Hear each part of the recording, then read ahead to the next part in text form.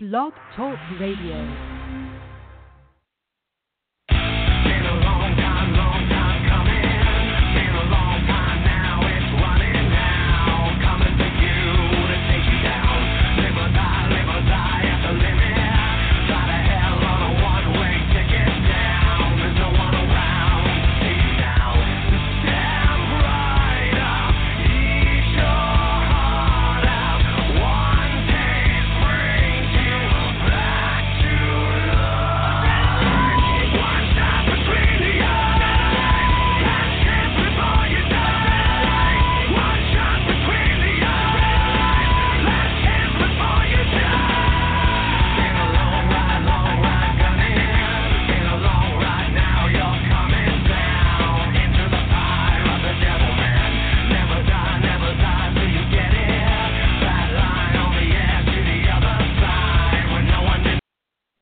And here we go, ladies and gentlemen, another episode, ASWF Aftermath live on the air, and we called this one The Journey Gets Bumpy.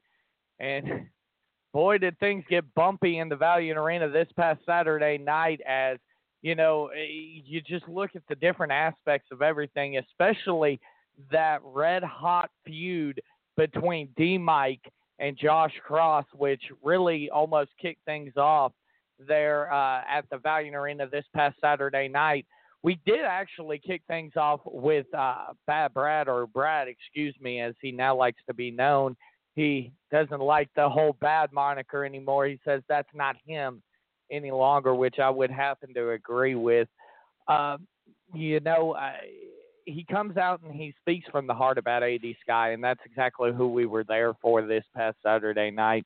So, I mean, first off, welcome in, Cody, and welcome back to ASWF Aftermath. And, you know, and thinking back and thinking about Brad's speech, what'd you think about it? I certainly thought it felt genuine, and I'm very impressed to see this change of heart from Brad.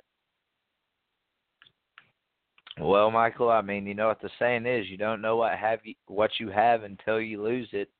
And, I mean, the sincerity that Bad Brad displayed during his speech, it made it, I mean, you couldn't help but actually feel for him, you know, and feel emotion from what he had said and the words that came out of his mouth. And you couldn't help but believe it because, I mean, as of late, it's like we've seen a change of heart in Brad. Personally, in my opinion. Well, and that's interesting, but of course, you know, when you look at the things Brad said, and then, of course, out comes the original Misfit, and he just ruins everything as far as, you know, what Brad had said. He just completely, you know, disrespectful, and, you know, he even blamed Brad for his loss in the last man standing match. Like, I don't quite understand that aspect of the whole situation, why you're blaming Brad. And I want to give a shout out there to Aaron. Thank you for watching ASWF Aftermath here on Facebook Live. But Cody, I mean, Josh comes out and he has a problem with Brad. Why address it at that moment? I can't seem to wrap my mind around some of the actions of the original Misfit here recently. Well, I mean, Josh Cross is that. He is a misfit. I definitely not outspoken, but I mean, you know, if I guess being in Josh's shoes, if you think about it, you're just trying to address something and get it just out of the way. And he also made his intentions very clear at the same time. So, I mean, if you, you know, depending on the intention behind it, I mean, he probably couldn't have picked a better time, I guess you would say, since he was already out there to confront him. And if he's going to confront him, why not confront him in front of the ASWF fans? Granted, it seems like a personal issue, but, you know. Well, and you know, Cody, that's the interesting thing. You talk about Josh Cross, who's a performer, confronting a man who really had been front office and had been a manager up to that point. That's all that Brad has ever been in the ASWF. And for Cross to confront him, I believe, was just out of the it was kind of mind-blowing to me in a way. I don't understand that, and I don't understand his thoughts, and I don't think there's an excuse for it. But to his credit, Brad wasn't going to back down. He even said, I'm not a competitor, but I'm a man. I'm not going to back down from you. And, he certainly didn't, but Cross wasn't, slow on throwing a right hand there in Brad's face and putting him to the canvas. But luckily, DeMike was in the building and was able to break things up pretty quickly. Yeah, thank goodness for DeMike. DeMike was kind of a godsend in that situation because there ain't no telling what the original Misfit would have done to Brad had DeMike not have made the save, So, Josh was furious. He's still, I guess you would say, salty about his loss. And, the one thing, if Josh wants to play that kind of game and blaming everybody for his loss, we can kind of blame his loss for the same reason we don't have Brad anymore. But it was kind of a blessing in disguise because Brad seemed to, ever since he's, I guess you would say, since he's not here with us anymore, like he's still here, but he's not employed by ASWF, and he lost his job, he seems to be a little more humbled. And you're absolutely right. And Aaron chimed in here in the comments section. She said, you got that right. Brad is a man. He is the man. Certainly some kudos and some accolades for Brad for, showing up and doing the right thing inside of the ASWF. Something we can't say Brad's done a lot in his ASWF career, but definitely want to give him kudos for what he did, standing up for what was right. And, something to watch out for. Obviously, that set up the main event, but something to watch out for. Brad went to shake the commissioner's hand, Joey's hand, and if you noticed, he kind of backed away. It's going to take some time. That's the thing about it. It's going to take some time for that trust to get built, back from the terrible, terrible things out of the ASWF since he's been the co-commissioner or was the co-commissioner, but even dating back all the way, think about it, 2016, 2015 with the infamous connection. Brad did some terrible things inside of the ASWF, and he understands that, and he understands he's got a lot of atoning to do for his sins that he committed inside of the Valiant Arena, but definitely looking forward to the future here.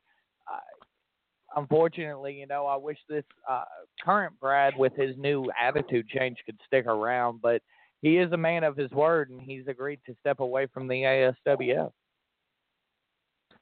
Well, it's going to be different. It's different anyway without seeing Brad there now that we have, now that he's kind of had a change of heart, per se. It's definitely going to be, it's too bad we're not going to see a side of Brad that we're not used to seeing anymore, And you are right about that. The thing is with Brad, it's going to be something that you have to keep your eyes on. You got to make sure that,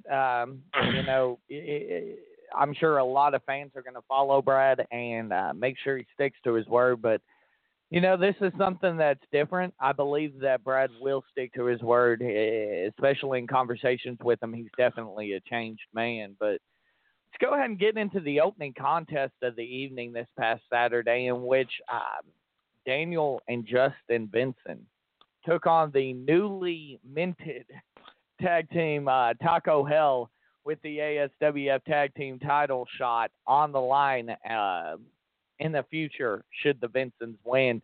First off, give me the fans' perspective. What were you? I heard a few fans kind of enjoy that new tag team name. What do you think about the name Taco Hell for Cataclysm and El Rey?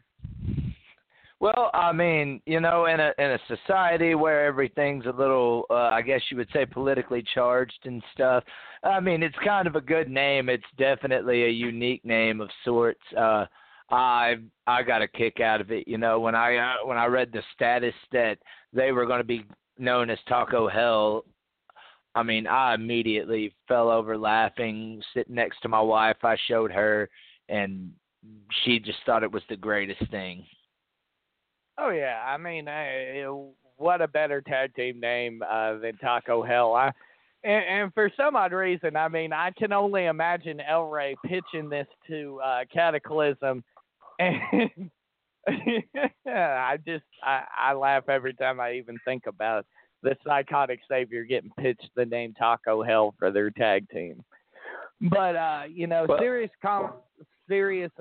Man, serious I mean, Michael, sorry to interrupt. I mean, I would have loved to have been a fly on the wall during that conversation during the pitching of the name. So, I mean, I don't know about you, but I would have loved to have seen the Psychotic Savior's expression at that time. Well, and Aaron chimes in, says, what a great name here in the comments section. And Brad, bringing back what we talked about at the start of the show, Brad made a good point. He said, I could have picked up. He did. I saw him look directly at it during the matchup. And he said, but I chose to leave it there for the fans. Very good point from Brad there as far as that goes. But getting into the contest, the newly formed tag team of El Rey and Cataclysm, when El Rey cashed in the golden ticket, it appears like they caught Max Stone and Tyler Knight off guard a little bit. It's kind of like going back to the football terms. They didn't have film on these guys, so the jury's still out on how well Cataclysm and El Rey will work as a tag team. And especially in this one, you saw some struggles in the opening contest here, as the Vincents did pick up the victory, by the way, and will get a ASWF Tag Team Championship match in the near future. But tell me, what were your thoughts in the first full match for Taco Hell here? Well, I mean, they definitely had an impressive showing for I guess you would say a second time teaming up. It was definitely different. I guess you would say they had a great start, but in the long run, it wasn't a great start as champions. You know what I mean? I mean, you won the titles, and then you turn around and your first match is champions, and even though it was non-title, you didn't win. But at the same time, you're going against a team that is, all their life. They've been a team their whole life. So, I mean, Taco Hell definitely had their work cut out for them. And you're absolutely right about that fact. When it comes to the Vincents, it was going to be a tall order for Taco Hell to pull out a victory here. You're talking about two guys who have been together for what, give them at least 2 weeks before the New Year's show, probably to prepare for cashing in that golden ticket. And then the weekend in between, so you're probably talking all of maybe 3 weeks to a month that these two have been together, and you're talking about over 20 years of experience being together, knowing each other, knowing each other's moves and things like that, as Justin and Daniel have in their repertoire. I mean, it's going to be a tall task, and that's going to be the interesting thing looking forward to this title match is, can Taco Hell manage to bridge that gap in experience together? Obviously Cataclysm, a veteran of this business, as well as the Aztec Warrior El Rey. So if in one-on-one competition, you think obviously they have the advantage. Team, it just adds that special element of teamwork. And Brad, actually, I do want to say, chimed in and says, as crazy as it seems, he thinks Cataclysm may have came up with the name as well. He says the guy scares him. Brad, I don't think you're alone. I think Cataclysm lives in a lot of people's nightmares inside of the ASWF. But, I mean, Brad, he's not wrong. I mean, for all we know, like I said, for the name pitch meeting, like I said, I would have loved to have been in there to hear that personally. I mean, but it just went from hilarious to scary when you think about Cataclysm pitching a name like Taco Hell. That's just, quite frankly, a little frightening to think about that one. Just a dark room with just the two of them and very little light, and Cataclysm doing that maniacal, crazy laugh of his. Ugh. I mean, I don't know. I mean, you know, he is the psychotic savior, so I'm pretty sure, you know, if he did pitch that name, there is, I mean, just like you said, the maniacal laugh definitely is something, I guess you would say, a sight to see. I mean, but anyway, let's get back, like, on the subject of the match. Again, the Vensons, they were able to I guess not necessarily say put down, but they were able to defeat the tag team champions. And I mean, that it's a very good start. They I mean, the Vensons, if they can keep that momentum up, I mean, we may see new tag team champions, Michael. I mean, what are your thoughts on that? Well, that's the thing, and you know, in the description I put, can the Vensons be the kryptonite to the new tag team champions, Taco Hell? And that's really almost one thing you've got to say. You know, you look at a guy, going back to my football analogy, Patrick Mahomes. Patrick Mahomes has run wild over the NFL this season, but a lot of analysts are, you know, reserving their thoughts on his greatness till next year when teams have film on them to scout and watch what they do wrong, watch what they, you know, could possibly capitalize on. Now, think about this. Obviously, the tag team title match isn't going to be this Saturday. We've gotten most of the matches that have been signed, and I know for a fact the title match hasn't been signed yet. So think about this. Now it's going to be at least 2 weeks, if not longer, that the Vensons can go back. And now they have 2 matches. One that the Vensons won in, and then the one that Taco Hell won the tag team titles on. They can watch both films, and they can absolutely dissect what Taco Hell does. And, you know, that can just spell possible disaster for the tag team champions. I mean, Cataclysm, obviously a former ASWF champion, is going to be no easy guy to defeat. And the same with Rey, who's been around the business for quite some time, as I mentioned before. But, I mean, it's hard to, when you break it down, and we saw it in the match this past Saturday, you know, sectioning the ring off, you know, cutting the ring in half and keeping a guy in your corner. You know, this is something that the Vensons were able to do rather easily, you know, with Cataclysm and Rey. You know, they put up a fight, but that's something that we did not see come out of, that's not something we saw come out of Taco Hell's corner as much. So I believe if we look at it technically, I believe the Vensons could pick up the victory and win their first tag team titles. Oh, absolutely. I mean, the Vensons, they seem to be prepared. They, you know, again with Taco Hell, they were prepared against the tag team champions. One of them is a former heavyweight champion in his own right. So I mean, you know, they definitely had, I guess you would say, had Taco Hell's number in this showing. I mean, the Vensons have done nothing but improve. This week, it seems the Titans of Violence were a little MIA. And, I mean, you know, so at least the Vensons, you know, that's one thing the Vensons have had to worry about is this almost blood feud they have had with the Titans of Violence ever since right before even the Christmas show. Well, and you are right about that, Cody. The thing is with this whole situation, as far as the Titans of Violence go, whoever wins this future tag team title match will have to deal with the Titans of Violence. I mean, I don't know if you were able to catch Aftermath last week, but or watch Facebook, but Heinzman was in the comments section, very active, said we have one focus, and it's the ASWF Tag Team Championship. That's going to be the thing that, could be the ultimate test.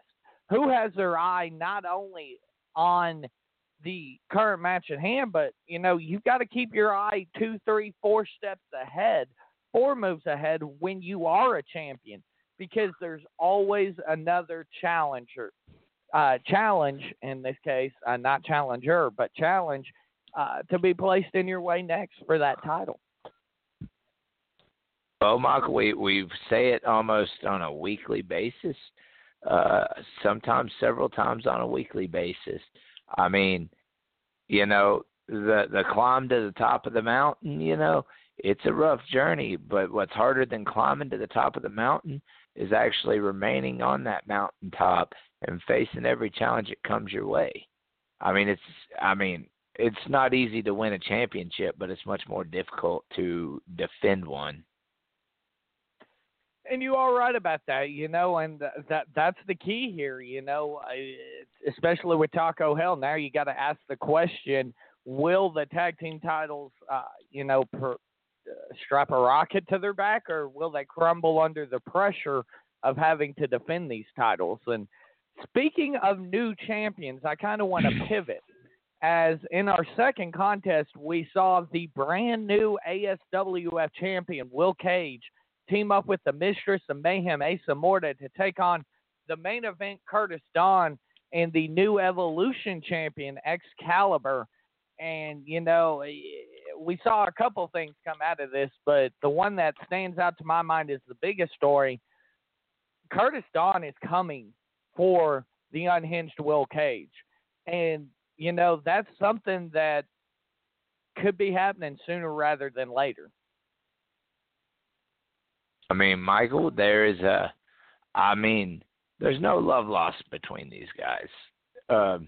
They've had competitive contests. I mean, shoot, they were just in the triple threat at the Christmas show against each other with then champion Steve-O.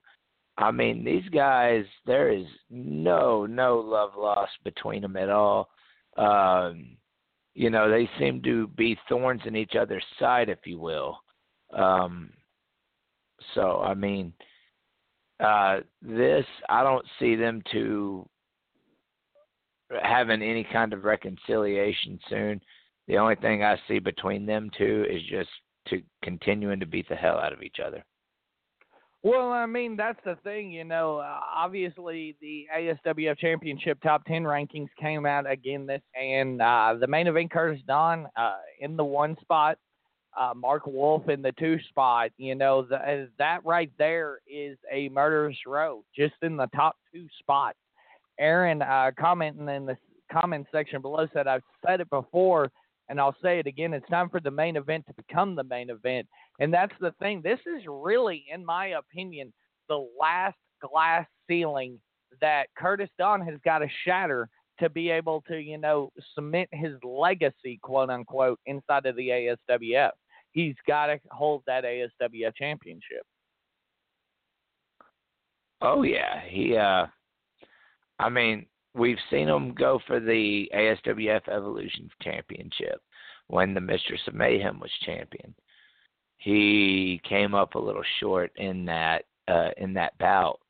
But needless to say, he, ever since he stepped foot into ASWF, last April, last May, he's been nothing short of dominant.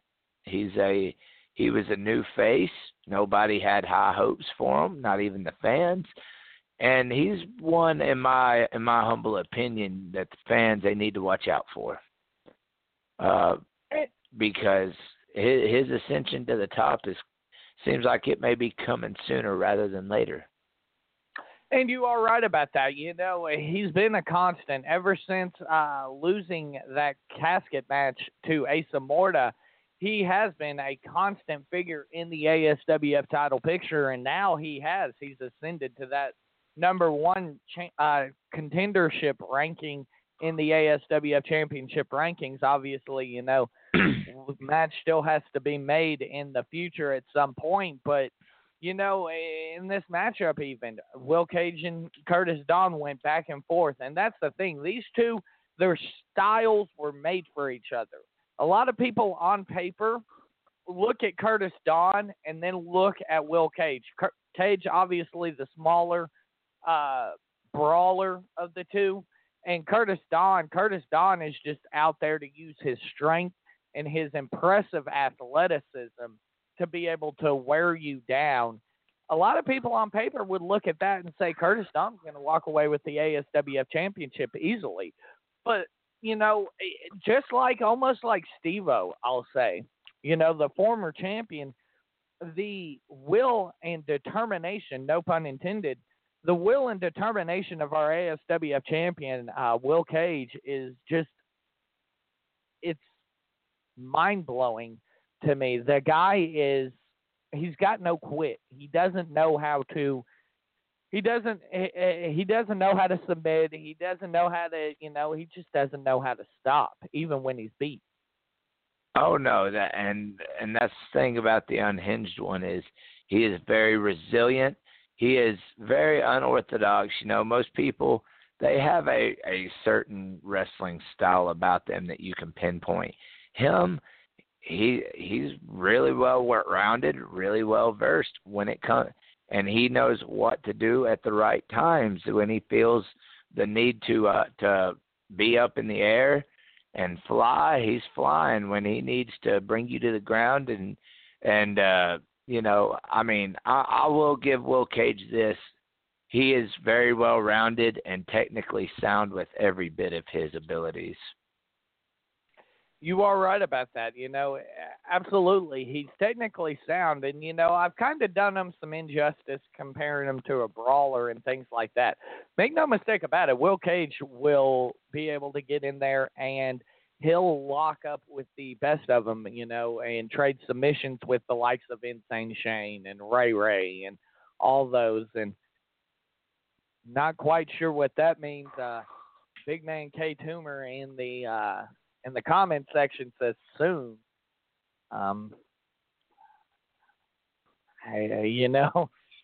Never doubt anything that could be coming in the ASWF. I've been caught off guard before. Definitely something to watch there. But looking at this, like I was saying, the thing is, he's a technical, I guess you could almost label it as a technical brawler if you can even pigeonhole Will Cage into a certain stereotypical fighting style.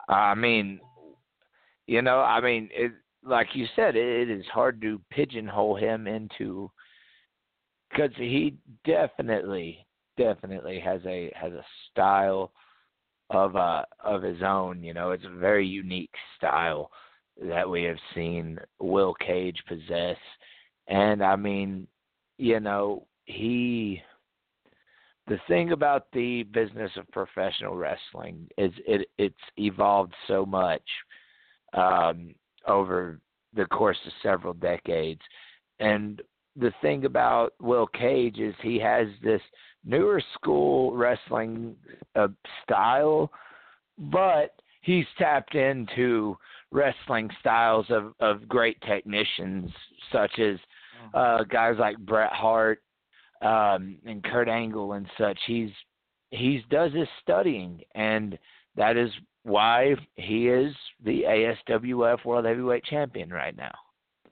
Yeah, he's definitely a student of the game in certain aspects. You see aspects of the Nature Boy Ric Flair, Bret Hart, all great submission-based grapplers. But at the same time, you see elements of Mick Foley, Terry Funk, Japanese guys. The guy is exactly what you labeled him. He's a student of the game, and he's constantly taking all the greats and what made them great, and he's meshing them into his own style. And Michael, I believe that has worked for him thus far. I'm not going to take anything away from him because, like I said, if it's working for him, power to him. He's got to be doing something right. He's the champ. Well, you are right about that. He absolutely is doing. He's doing absolutely everything right as far as that goes. You can't argue with results, and you're right. He is. He's got the hardware to back up his style. I mean, me as a fan, I was so happy to see somebody, because Will Cage is very young, and I mean, this is a major title, and as we've alluded to earlier, winning the title is one thing, defending it is on the complete opposite end of the spectrum. You're going to have to eat, sleep, and breathe knowing that there's a constant target on your back, and there's always going to be somebody gunning for you. Yeah, absolutely, and that's the thing about it. We talked about it with Taco Hell. Now we got to talk about it with Will. When you knock off one, they just keep coming, and that's going to be interesting. Will the pressure turn this piece of coal into a diamond, or will he crumble under the pressure? That'll be something to look out for here in the near future.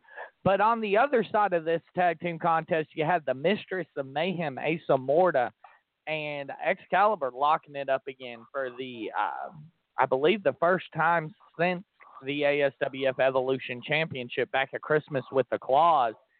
And, if you remember the details of how X-Kaliber took that title, completely just stomping the face of Asa Morta in. And then you look, and then what was it? I think we took a 3-week break heading into the New Year show. And Asa Morta came back and said, hey, I may have submitted, but I'm going to make you say I quit.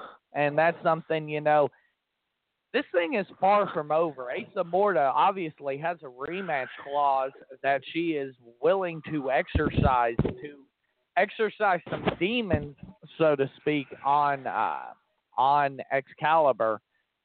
X-Kaliber may have opened Pandora's box. It may have been worse for X-Kaliber to actually win the Evolution title than if he would have lost that matchup.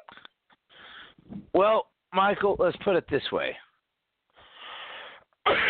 Asa Morta has won the title against the likes of the Suicide King. She lost it to the Suicide King, won it back in the rematch for the championship. Right now, she's got a perfect 100% in rematches for the title. And so, that's something else X-Kaliber has to worry about is, hey, she's beaten the likes of the Suicide King, and, he's just got to keep watch for that. Not only has she beaten the Suicide King, she's beaten Steve-O. She's beaten, I believe at one point she beat Insane Shane. The list goes on and on for people that Asa Morta has defeated inside of her Evolution title reign. And a very impressive list. Now the number 1 ranked challenger, Curtis Dawn, is on that list, as we alluded to earlier in the casket match at the Halloween Resurrection. The list, like I said, literally goes on and on.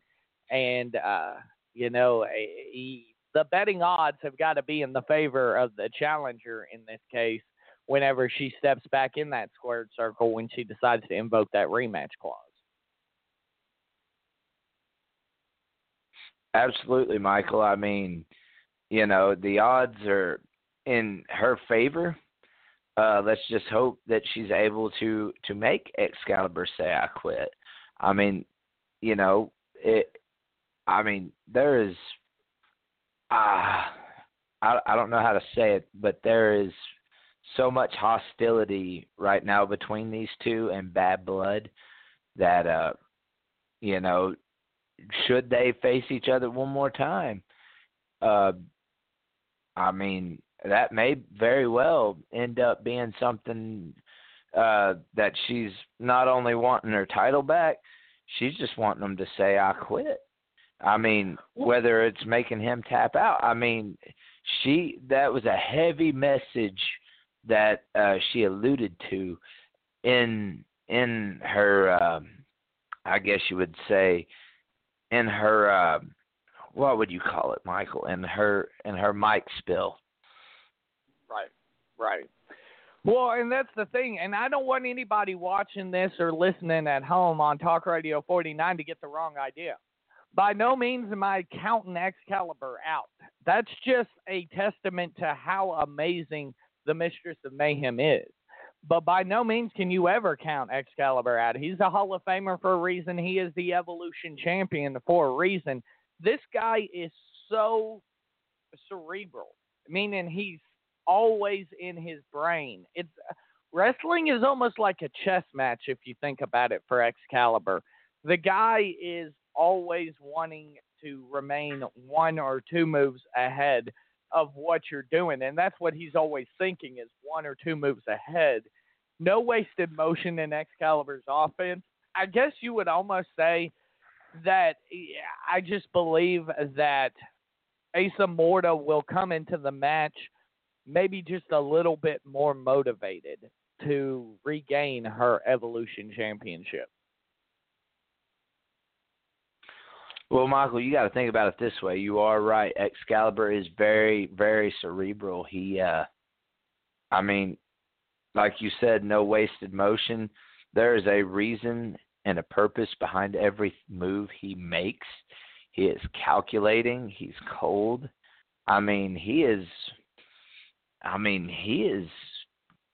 He's like a predator in his own way, I guess you would say. He's going to pinpoint your weakness, and he's going to expose it. So, and with that exposure, that's what he's going to use to his advantage to get the win. And that's exactly what he did. When he was unable to make Asa Morta tap out in the submission match at Christmas with the Claws, what did he do?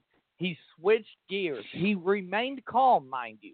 Think about this and remember what happened. He remained calm, and he just switched gears and went towards directly rendering her incapacitated and forcing the referee's decision to call the match because Asa was unable to defend herself.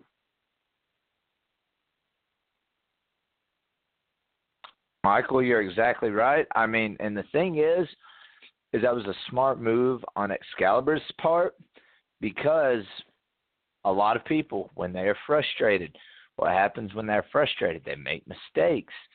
And when mistakes are made, that gives your opponent the chance of a lifetime to capitalize on the mistake and said frustration. So with him remaining calm, that definitely kind of threw a wrench into Asa Morta's game plan, I believe. And you are right about that. Well, Cody, in the next contest, we saw two people make a return to the ASWF in Action Jackson and Cassandra Golden, Chocolate City, as they like to be called, as well as MCB side made his way back to the ASWF. And he teamed with Carter Matthews against the aforementioned Chocolate City. Lots of high flying in this one. And the win eventually goes to Cassandra Golden and Action Jackson after the springboard blockbuster that Action Jackson obviously known for. What were your thoughts in this contest?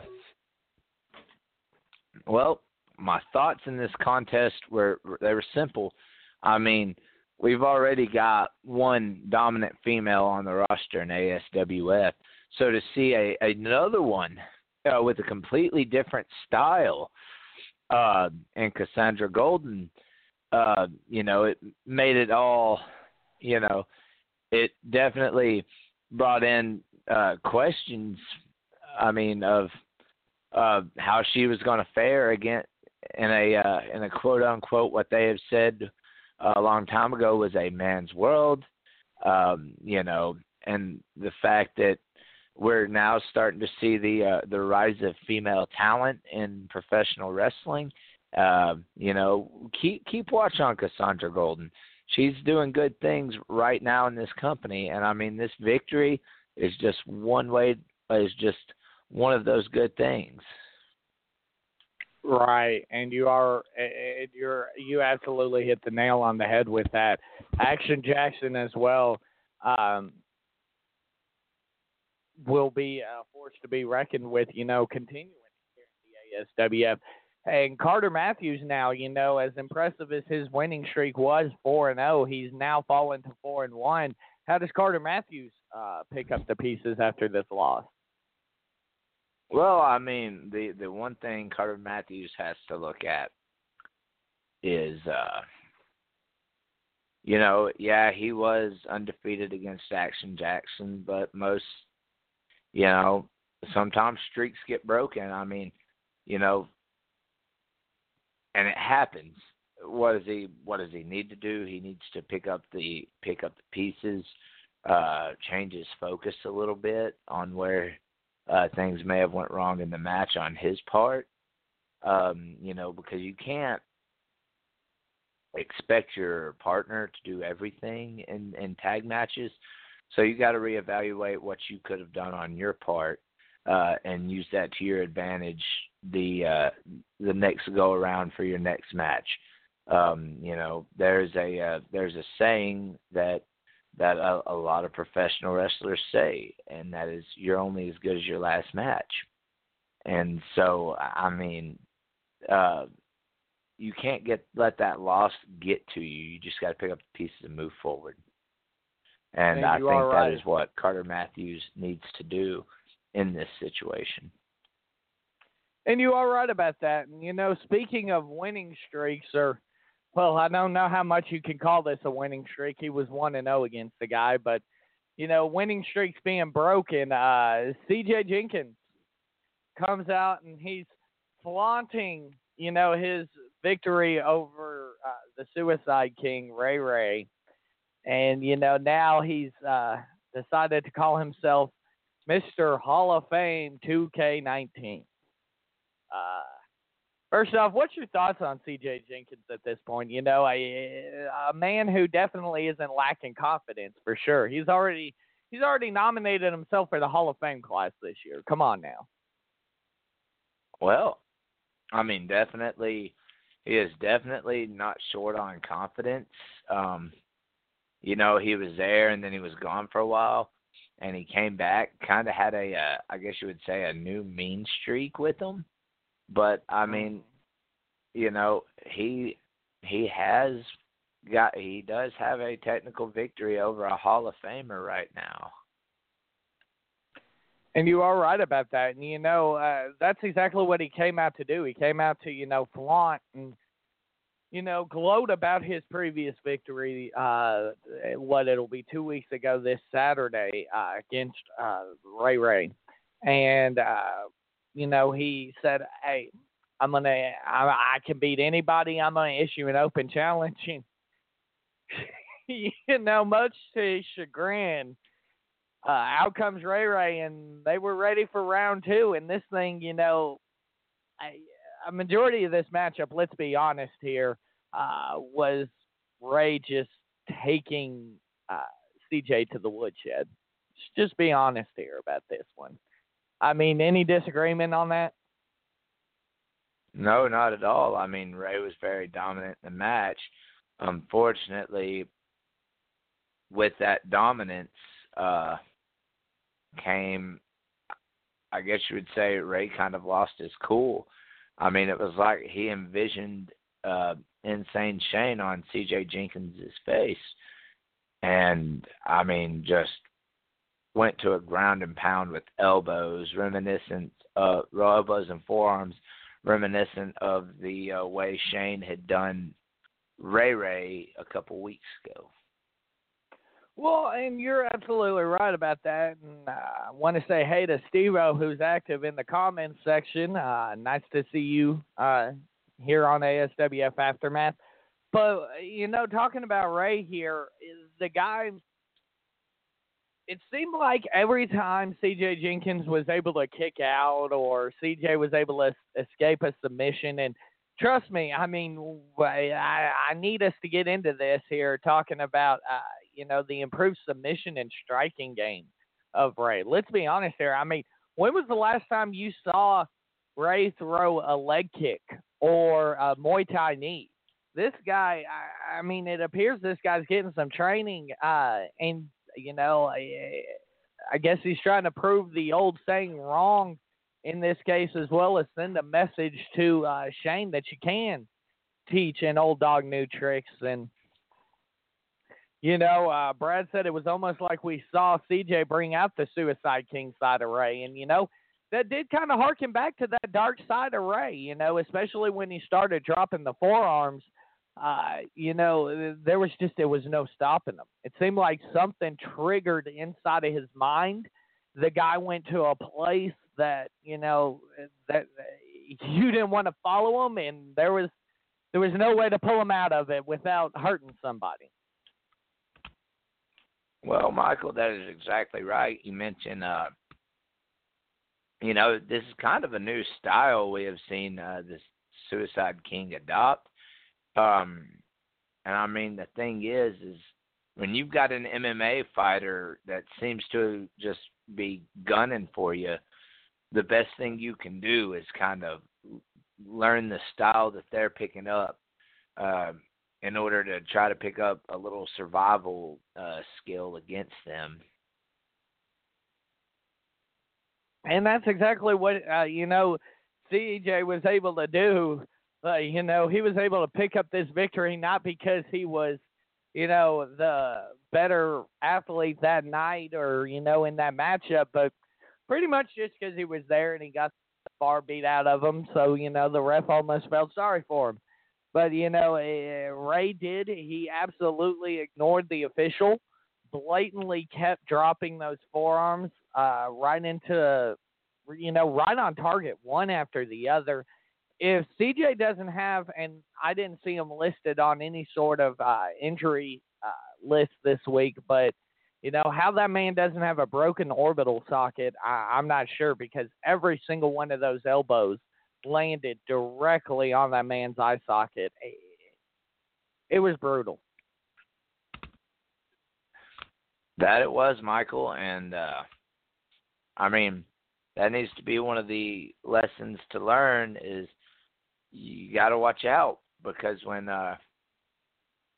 you bring out that Suicide King side of Rey, it's like a whole different person. And when he snaps, the best thing to do is just get out of his line of sight. Well, and going back to this improved striking and submission game, all it does is make Rey even more dangerous than what he was before. It makes him even more deadly than what he was before. I mean, let's be honest. If anybody in the ASWF has an assassin's mentality, short of obviously the infamous Hitman, Insane Shane, it's got to be Rey. I mean, this guy is absolutely ready to go at any time, and his main goal every time he steps through that curtain is when he's in that Suicide King mindset. It's to hurt somebody, it's to maim somebody, and he doesn't care if you walk out of that ring. It's a dark recessed part of Rey's psyche, and it's a scary place when he goes there. Exactly. That is a place in his mind that he taps into, and that is one place that you don't want him to tap into. It is, like I said, it becomes, I guess you would say, I would say hell on earth when he taps that out, because, he was angry. He was furious, that was obviously the case because he went from, just wanting to, have a match to now he threw the rule book out the window and just wanted to prove his point across, and it's you don't mess with the Suicide King. Well, and I mean, looking at the other aspect of this match, you can guarantee this Saturday night that Mr. Hall of Fame 2K19, the undeniable CJ Jenkins, is going to be coming out flaunting the fact that now he has 2 victories over an ASWF Hall of Famer. Where do you see CJ going from here? You know, obviously, besides to heal up over the past week, hopefully he has been able to. I'm not sure if he's going to be there this Saturday night in the Valiant Arena, but where do you see CJ going from here? Because, you know, no matter how you pick up a victory, it's still impressive to have the Hall of Famer on your resume. I mean, you know, if they say to be the man, you got to beat the man. And I mean, Hall of Famers are Hall of Famers for a reason. Their accolades and such are untouched in this industry.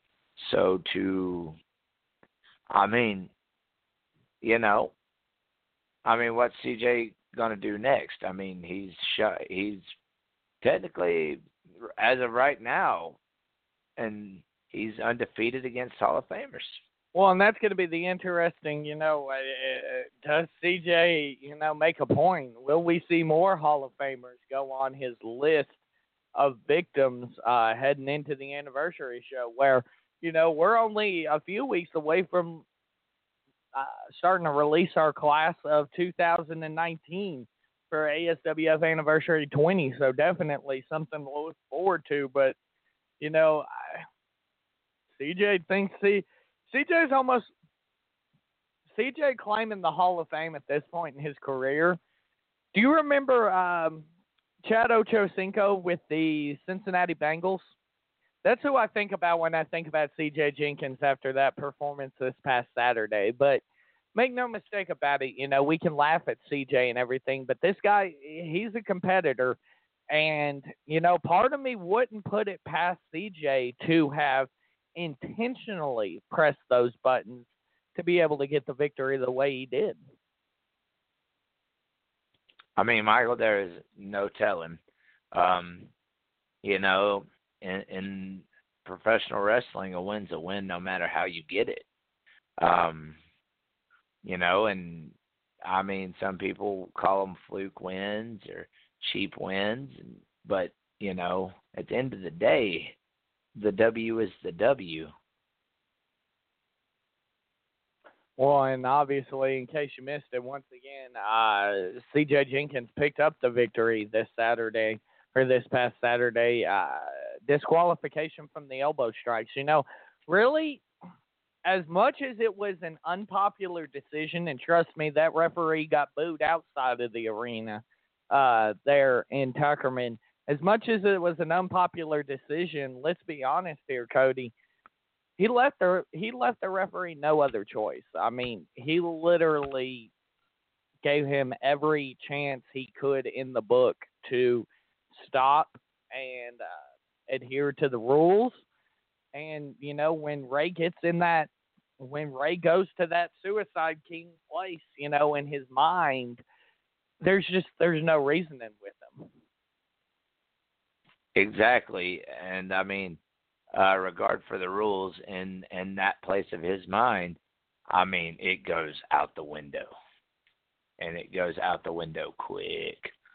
So, I mean, you know, the ref, I mean, he did his job. He did his job the right thing, because if he was to continue to let Rey beat down on him, I mean, we may not have an undeniable CJ Jenkins with the way those shots were being thrown. Yeah, that Hall of Fame induction he wanted may be posthumous, or after he passed away, ladies and gentlemen, for those who don't know what that word means. You know, definitely, I mean, Rey was out, and he was going to continue beating on CJ until he felt good and ready to be done with it. And, you know, our guest at the top of the hour is going to be the CEO of Infamous Inc., the infamous one, Double J. And that's the thing, his Insane Shane, it's something he's going to have to pay close attention to. And I know Jay. I know Double J. He definitely was watching that very, very closely, and he made sure Shane was watching it too. And you can guarantee, and we'll talk to him about it, like I said, at the top of the hour when he joins us, but you can guarantee they received the message loud and clear Saturday night. Oh, I mean, absolutely. I mean, that look on Rey's face while he was beating C.J. Jenkins, that was the look of a man who's out for vengeance, a man who I think's just completely lost it. Or if he hasn't lost it, then he's on the brink of it. Well, and here's the thing, though, that a lot of people haven't looked at. Just like I said, I wouldn't put it past C.J. Jenkins to intentionally have been pressing them buttons. The infamous one's a smart, very intelligent individual. One has to wonder, is this all part of the plan that the infamous one's going to let Rey ruin himself, by pressing these buttons with Insane Shane? Right now it's obviously having a negative impact on Rey's career. Dropping 2 matches here in a row to C.J. Jenkins. It's obviously having a negative impact when he's being forced to slip into that mindset. Is this all part of the plan for the infamous one?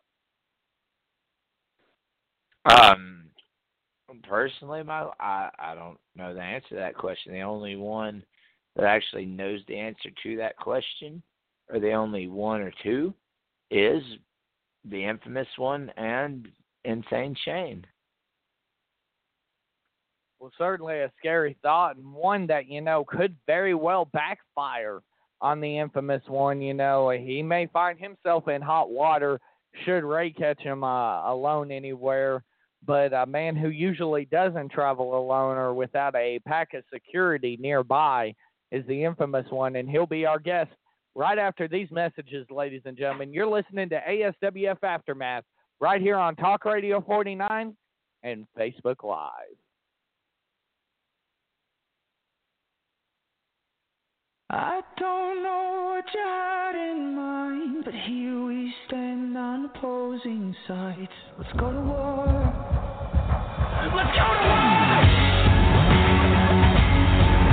We arm ourselves with the wrongs we've done, name them off one by one. Let's go to war. Let's go to war! Everything you say, everything you do, you push it in, and you cut me down, and you cut me down.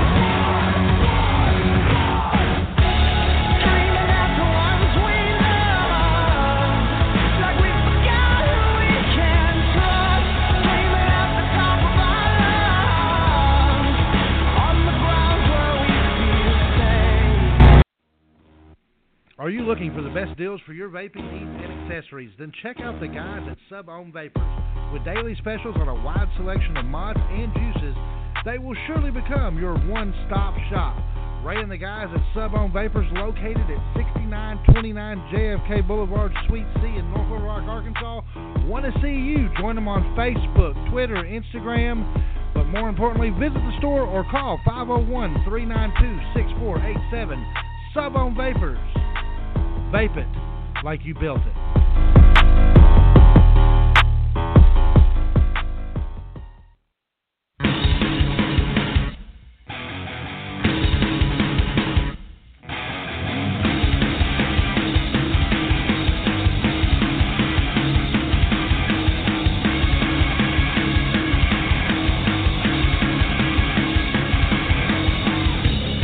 Give me the wheel so we can move a little faster.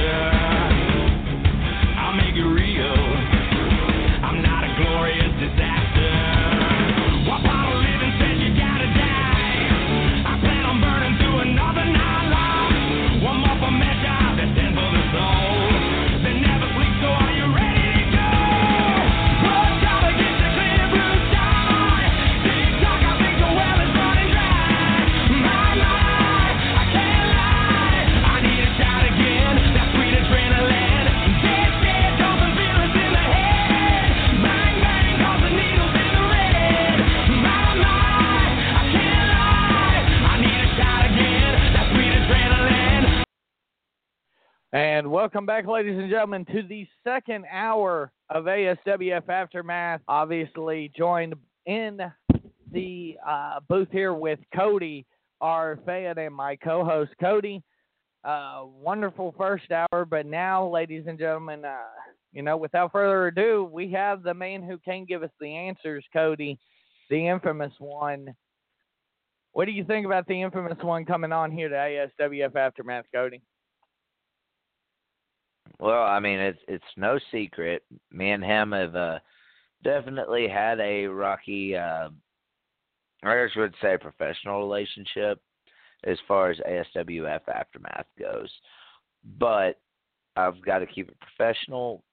The infamous one, kind of like we mentioned about X-Kaliber earlier, very cerebral, always has his eye on the prize of some sort. And, I guess you would say manager of champions. You are right about that. So, ladies and gentlemen, without further ado, the CEO of Infamous Inc., the infamous one, Double J. Hello, Michael and Cody. How y'all doing tonight? Doing good, and yourself? I can't complain.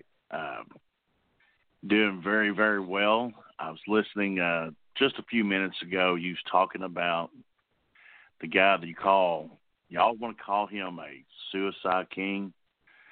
I don't see him as a king. I see him as a loser. I see him that is called Ray Elvis Ivy, and I don't see him, and not taking much away, but it seems like something's really bothering Ray. And y'all sit on here on this podcast and y'all talk about being scared and bringing something out. We're not scared of Ray. We're not scared of his tactics. We're not scared of this suicide king that y'all talk about. And, Cody, let's get into what you was going to ask me, and I was listening. What do you think about us, talking about me saying Shane, getting into the mind of the Ray Elvis Ivy? How's it, and I know in some way, some fashion or form, this podcast can make its way to the airways, to that little bitty ears of his. I want to ask Ray on this podcast, as an advocate, not as an athlete, as an advocate speaking for Shane, how's it feel when somebody's playing games with your mind? How do you feel when the tables are turned on you? And how does it feel in your mind, Ray, when you're so upset and your mind's so dysfunctional, you can't even think straight, that you have a mid-carder wrestler beating you not once but twice? I mean, Michael, he's got a point. He certainly does have a point. I mean, we kind of, I don't know if you heard us before we went to the break, infamous one, but I posed the question, is that the plan? Is that your plan to get in his head and, trigger the Suicide King to come out? Is that what you guys are wanting? Michael, he could bring whatever he wants to bring out. He can bring out this so fakish whatever character he wants to bring out. There's something I want to tell you, educate y'all to. And I want you to think about this. And I have to educate this over and over and exercise my rights, because nobody seems to think about that. Ray has never beaten my client. Ray has had to go underneath the mask to attack my client. And there's one thing Ray is and that's what his sister on Facebook and his mother doesn't understand when I address them on Facebook. They're saying that because that's their brother or their son. I understand. But, when he's been hiding in the closet for so long and so many years and still hasn't came out, and finally when it's revealed, it will be revealed soon about some things that needs to come to light. He's never been an MMA champion. My client has held championships in the MMA division. My client also has held some titles in the ASWF. That's something that nobody in the ASWF has ever done, and that's my client. And that's Insane Shane. He has held titles in the MMA division. He's the only wrestler in ASWF history to ever accomplish that. And that's what Ray is so jealous about. Either he's the good Ray everybody cheers for, or if he's the bad Ray they cheers for. It doesn't matter who you are. He's still Ray Elvis Ivy. He carries this every day on his chip on his shoulder, knowing that my client is always going to be better than him. He's always going to be on top, and we're looking down at him. And you know what? He should never put his hands on me. He would never be in this situation. Now the spotlight's on him, and we're in his head. We're in his life, and we're not leaving anytime soon. So he can make an example. When we was coming out the curtain, let's go ahead and phrase this. We come out the curtain to greet him, to show him that my client's not afraid of him. He wanted to try to make an example of a mid-card wrestler. And then he was so furious, he was trying to show him he could fight. You know what? You've never been in the sport of martial arts or the MMA ring, or cage fight. Ray, you couldn't carry his jock strap. And I hate to take away so much. Yeah, there's so much disrespect going on here on this podcast tonight, because I don't care if you're a Hall of Famer. I don't care if you held these belts in the ASWF or wherever. But let me allude to another thing. There was a show at Rumors Bars and Grills, and my client, at the end of the night, we was coming into the back door and coming in to find Ray, and all of a sudden, exclusively, the security stopped us, and you see Ray running into a vehicle to get away very quickly. So that shows you how scared and how confident we are, Michael, that Ray Elvis Ivy is being hunted by the infamous Inc. and infamous Insane Shane. And then, Ray has nowhere to run. And this Saturday night, I want to let them know right now, I invited them on Facebook, Patricia Ivy. If you can hear my voice, I'm on ASWF Aftermath. You want to come on here and defend your son? That's fine. I got something I want to address to you, too. And his little old sister that he didn't talk to in 5 years, we want to go get on a personal level. I wanted to let her know that the number is 347-989-1171. The infamous one is on board, and we're listening right now, and we're talking to Michael Carnahan, the voice of ASWF, and the fan Cody. Bring yourself on right now. I dare you. Infamous one thing, I do have to give your infamous hitman, as I call him, credit for. As much as we said Ray showed new wrinkles in his offense, Shane also showed a new wrinkle in his offense as well in his matchup against the King of Punk, Elvis Allen, using the side choke to pick up the victory, and then, of course, locking in the infamous choke so you guys could claim your trophy, so to speak. But, you got to give it up to him. Cody, I do have to, give Shane a pat on the back. This is going to be one thing that Ray may be making a mistake going after him from an MMA perspective. And the reason why I say that, Shane's been training MMA for a multitude of years. Ray doesn't make mistakes. Ray's very calculated. But this is one time where I'm kind of worried about Ray. Well, Michael, I can't say I don't blame you. Infamous one, if you're still there, your client, before he was a professional wrestler, was an MMA fighter, correct? It's not. You're not as dumb as you look. As you speak, so that is correct. you got to think, the Suicide King Ray has been a wrestler for 16 plus years. Insane Shane, I've looked at YouTube fights all the way back to 2008, I believe, of MMA fights with Insane Shane. So that's 11 years of MMA fighting. So, if Ray's trying to bring an MMA fight to Shane, and this is no disrespect toward Ray, because I don't want to feel his wrath, but his chances aren't looking too good right now. Can I ask you something, both? Why are you so afraid of a guy? And you're afraid of some kind of raft or some kind of tactics? What kind of what kind of oppositions or Michael, are you being paid to be maybe his advocate or something, to speak for the voice or something of Rey? I mean, what are you two afraid of? Why are so many people in the past afraid of this gentleman? I mean, he's nothing but a person. Well, I mean, we've seen the attacks he's Just speaking for myself, like Cody was saying, we've seen what he can do. I mean, Rey is a very intimidating individual.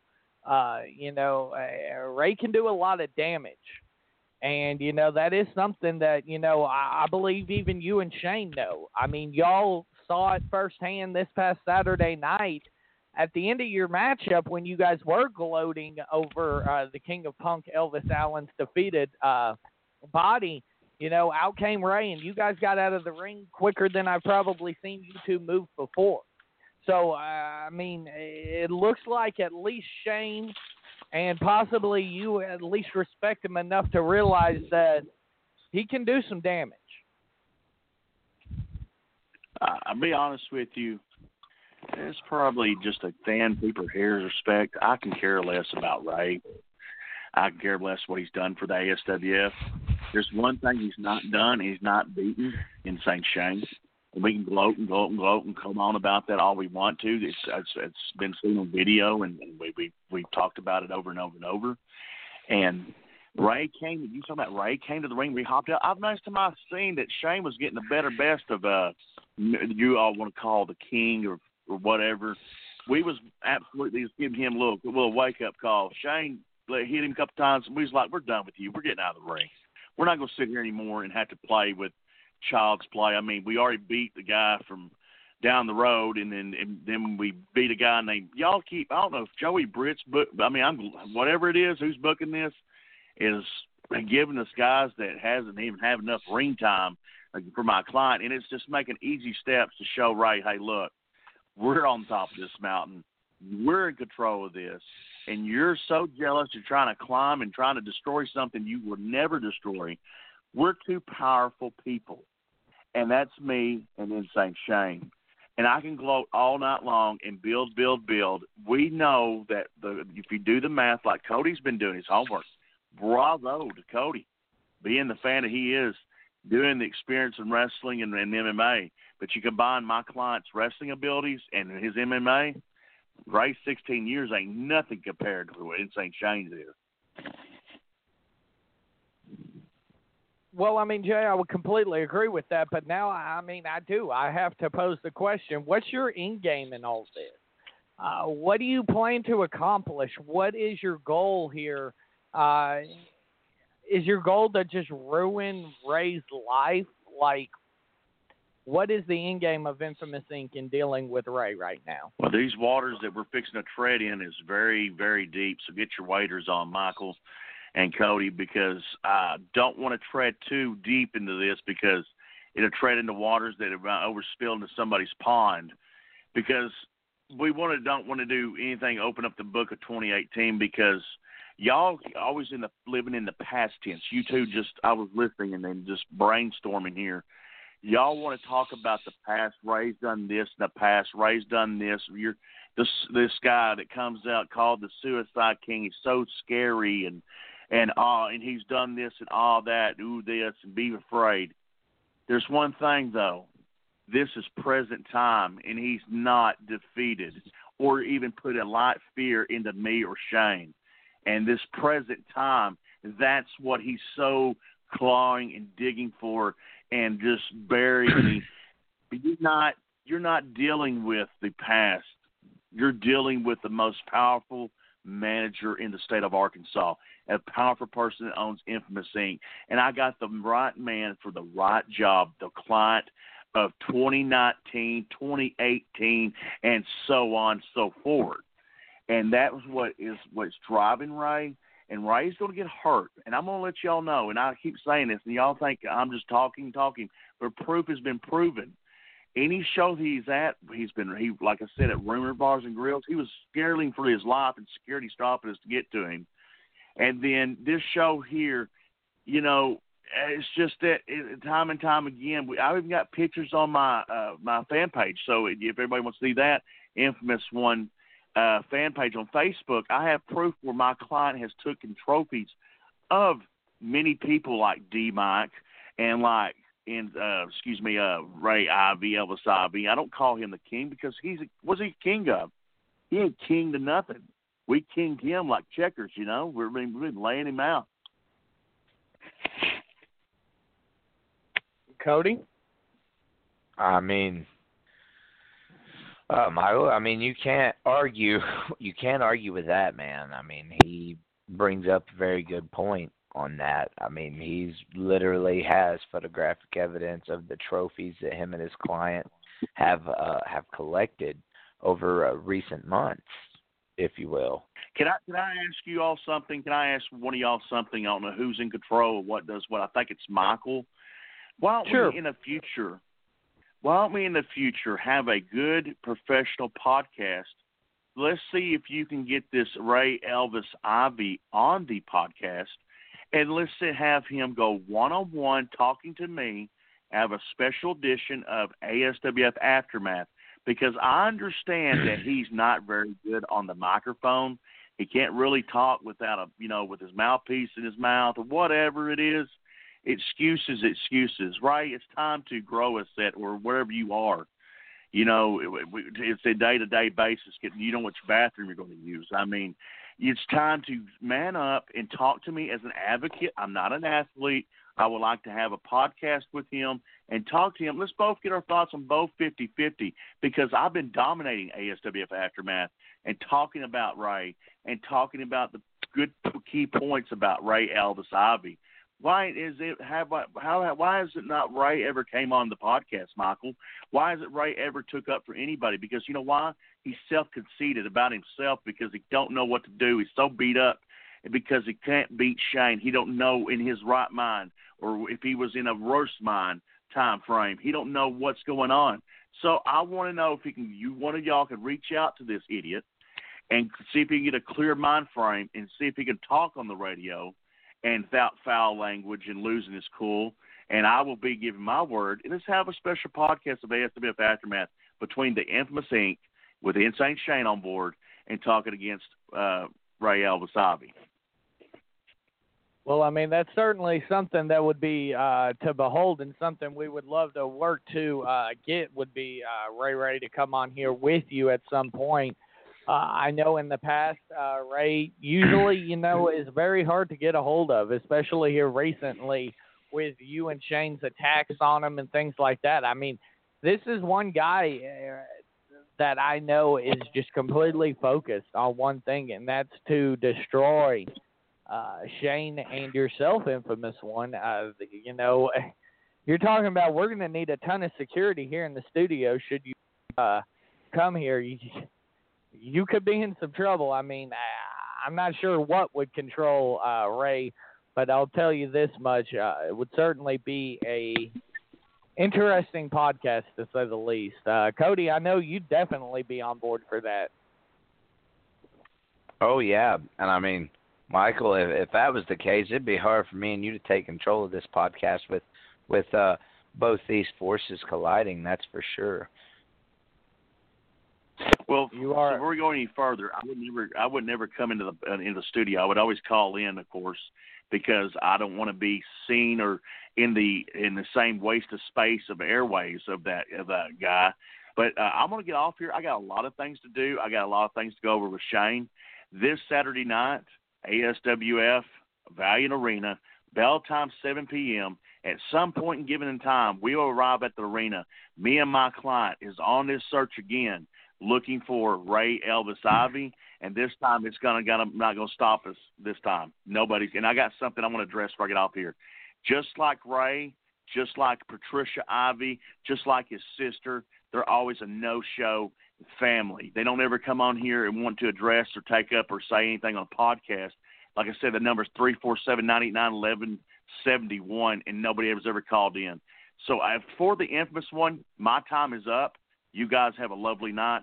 Infamous Inc. is out. Well, and Cody, I mean, it's going to be hard to disagree with a lot of the things he said, especially talking about Shane's MMA background.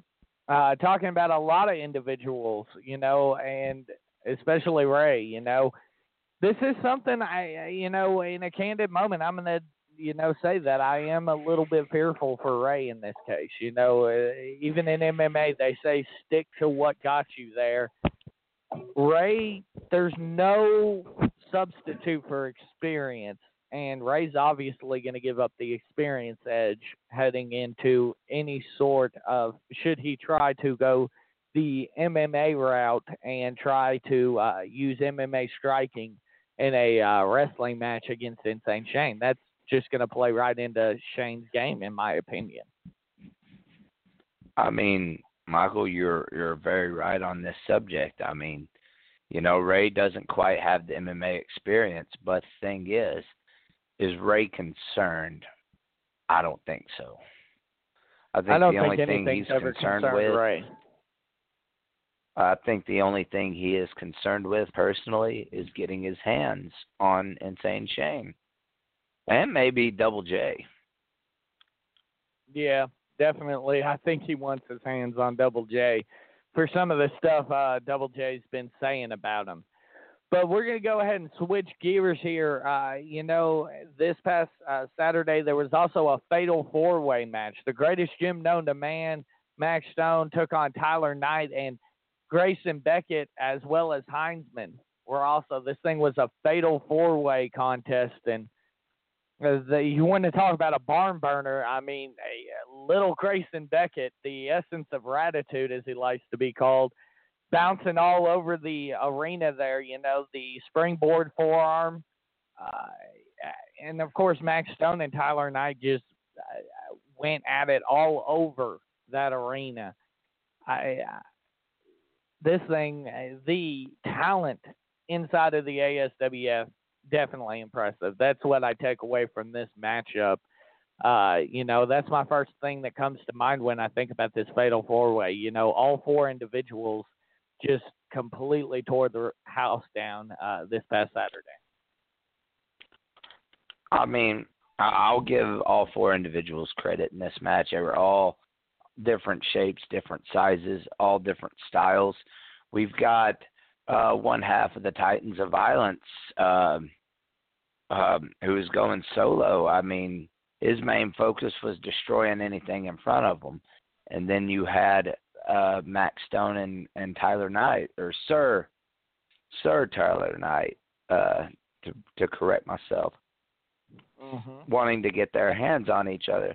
Max Stone definitely not forgetting about the chair attack implemented on him by Tyler Knight right after they had lost their tag team championships to Taco Hell.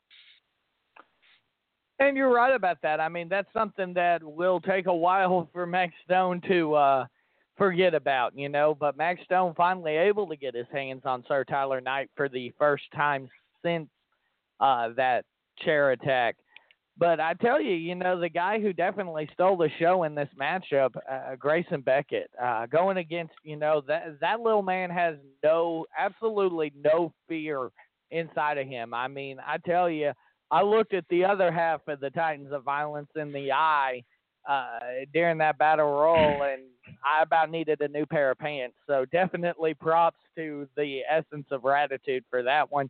And, props for picking up his first victory inside of the ASWF. Definitely a major accomplishment for the young man.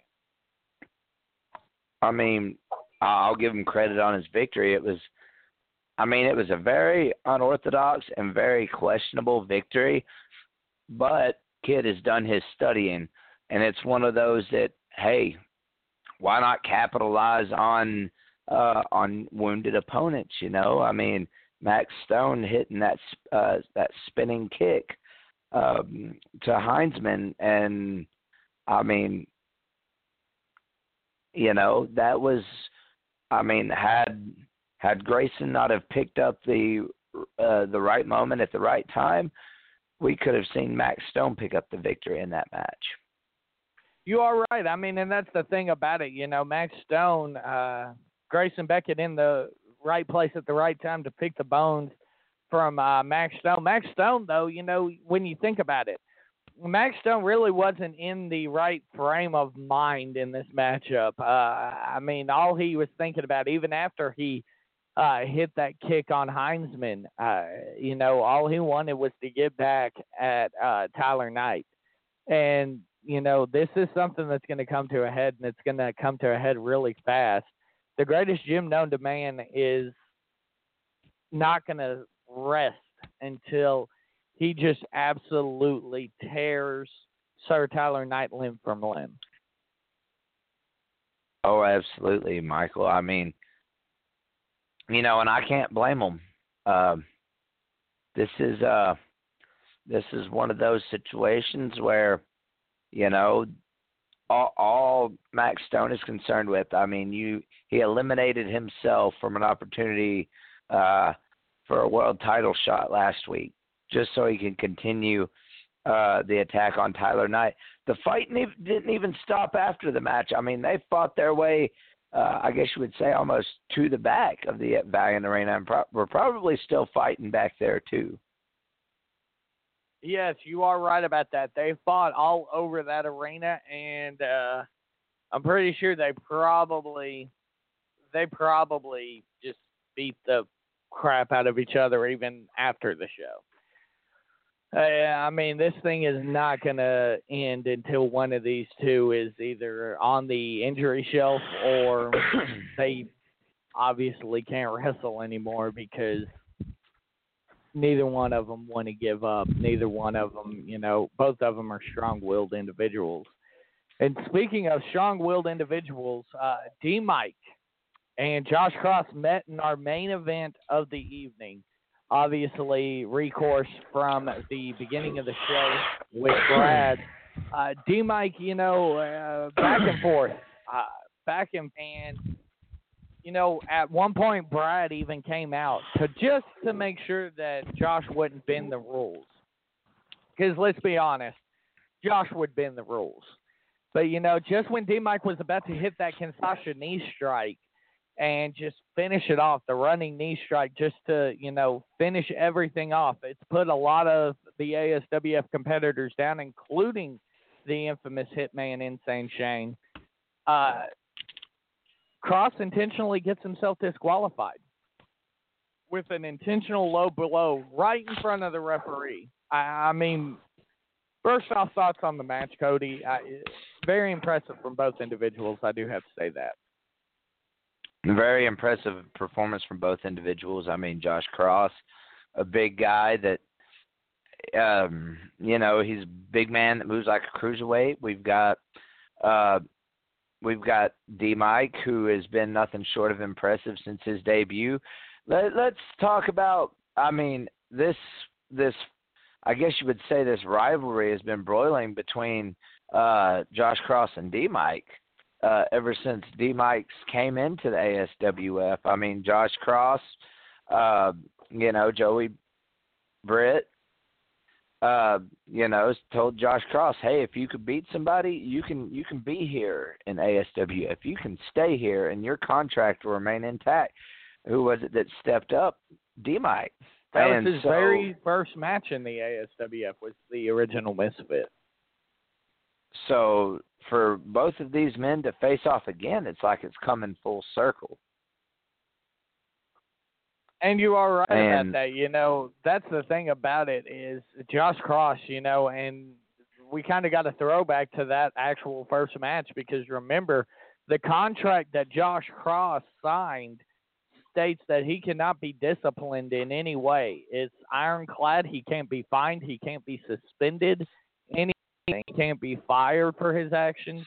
And I don't know if you caught this, but at the very end when he was walking out, he looked over at Commissioner Britt and he said, "Fire me. I dare you." So Cross is well aware of what he's doing. Oh, yeah, and he knows that with that contract, he's untouchable. I mean, by management at least. The one thing he's got to be concerned about, though, is, even though he is untouchable by management, he is not untouchable by the State Athletic Commission or anything like that. And, we've seen what Brad has done to Ray in the past. I mean, Josh Cross's actions could very well land him in that same boat. I mean, Michael, you never know. And that is a very interesting assessment. I'm not sure if the athletic commission would look into anything like that, but certainly I can tell you this much. I'm pretty sure that DeMike would rather nothing happen to Cross and DeMike be able to be the one to enact vengeance upon him. Oh, absolutely, Michael. I mean, DeMike, he's kind of laser focused on the original Misfit right now. And I mean, you know, you can't blame him because, I mean, a victory over the original Misfit, that's staking your claim.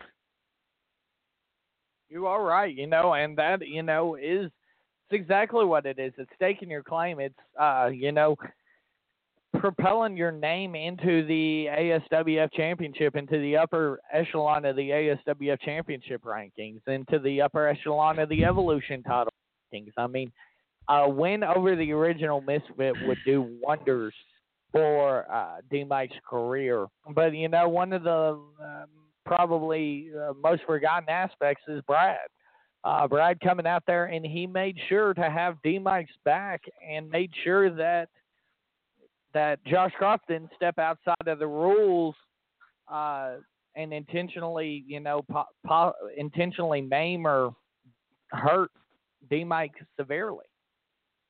So you got to give him credit for that. I mean, Michael, you do, because I mean, if Josh Cross had his way with anybody, his intention is to hurt, to maim. I mean, he has that killer instinct, and there's a reason he is the original Misfit. He's a former ASWF champion. I mean, and those are just some reasons why. I mean, he has that killer instinct, and that is what you need to succeed in professional wrestling. Courage, strength, and all that. But he's got to, you know, DeMike has to factor in, hey, you know, this guy, he could end my career if he wanted to. So that's one thing he's got to watch out for is, you know, the cross driller. And I mean, so if I was DeMike, that's one thing you got to watch out for. And because Josh has been known to get a few certain shots in that the referee would not approve of, and one of them being the same shot that landed him a disqualification this last week. Well, and I mean, that's the thing here playing into it. You are right. You know, Josh is known for, you know, bending the rules, so to speak. And Brad isn't going to be there this Saturday night. You know, now Brad's gone. Brad's obviously stepped away. He's a man of his word. He's going to continue to be stepped away. So now DeMike does kind of have to worry a little bit more. He does kind of have to worry a little bit more about what Cross can do and what Cross is going to do should they meet again. Because Cross then won't have to factor in the fact that Brad's out there supporting DeMike or making sure, watching DeMike's back like DeMike did for him earlier in the night. I mean, that's true. And, I mean, again, it's definitely concerning for anybody involved in that rivalry, especially on the other side of Josh Cross. I mean, you know, not saying he's a bad guy to have by your side, but he's definitely a guy that you've got to be leery of when you're standing across the ring from as well. And you certainly are right about that, but Cody, it looks like we're pretty much out of topics. Is there anything else you want to cover before we go ahead and get the fans ready for this Saturday night live at the Valiant Arena? Well, Michael, if you don't mind, I was asked by management earlier. You were out of office, and I came to office to kind of discuss a few things with you about the show, and management asked me to plug the ASWF Training Academy. Right now they're having enrollments Saturday at 1 o'clock, I believe, over the next few weeks. So, I mean, if you've ever dreamed of becoming a professional wrestler, a manager, an announcer, I mean, there is no role too big or too small in professional wrestling. And ASWF's Training Academy is the place to do so to help your dreams come true. I mean, you can contact the ASWF Facebook page for more information, or you can contact Sarah Rowland, and she'll give you more information on the Training Academy. Well, we certainly do encourage everybody, make your dreams come true and chase after those dreams by joining the ASWF Training Academy.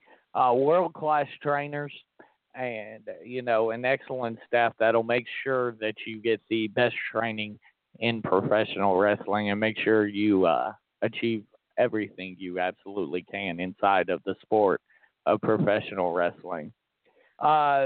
Cody, I certainly look forward to seeing you this Saturday night at the Valiant Arena there at 201 Highway 367 North in Tuckerman, Arkansas, as we continue our journey down the path to the anniversary show. Anniversary 20, not much further away.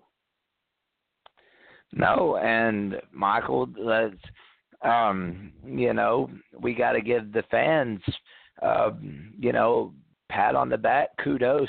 Without the fans, ASWF wouldn't be one of the longest reigning independent wrestling shows, I would say, of all time. I mean, 20 years, some of them barely cracked the 10-year mark. And ladies and gentlemen, the show continues to grow.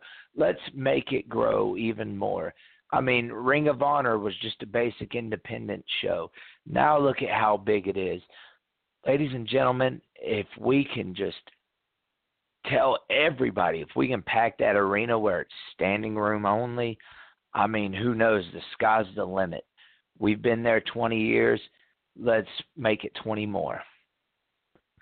Absolutely. But, Cody, without further ado, ladies and gentlemen, come on out. 201 Highway 367 North this Saturday night, Tuckerman, Arkansas. Come and see what happens next with the infamous one and Ray and Insane Shane. Come see what's next for the ASWF champion, Will Cage, and the rest of the Menai. But just make sure you're there. $5 to get in the door. Kids 6 and under are free. And also, while you're there, if you want to make your dreams come true, make sure to inquire about the ASWF Training Academy. For my wonderful co-host, Cody, I'm the voice of the ASWF, Michael Carnahan. Good night, everybody. Good night.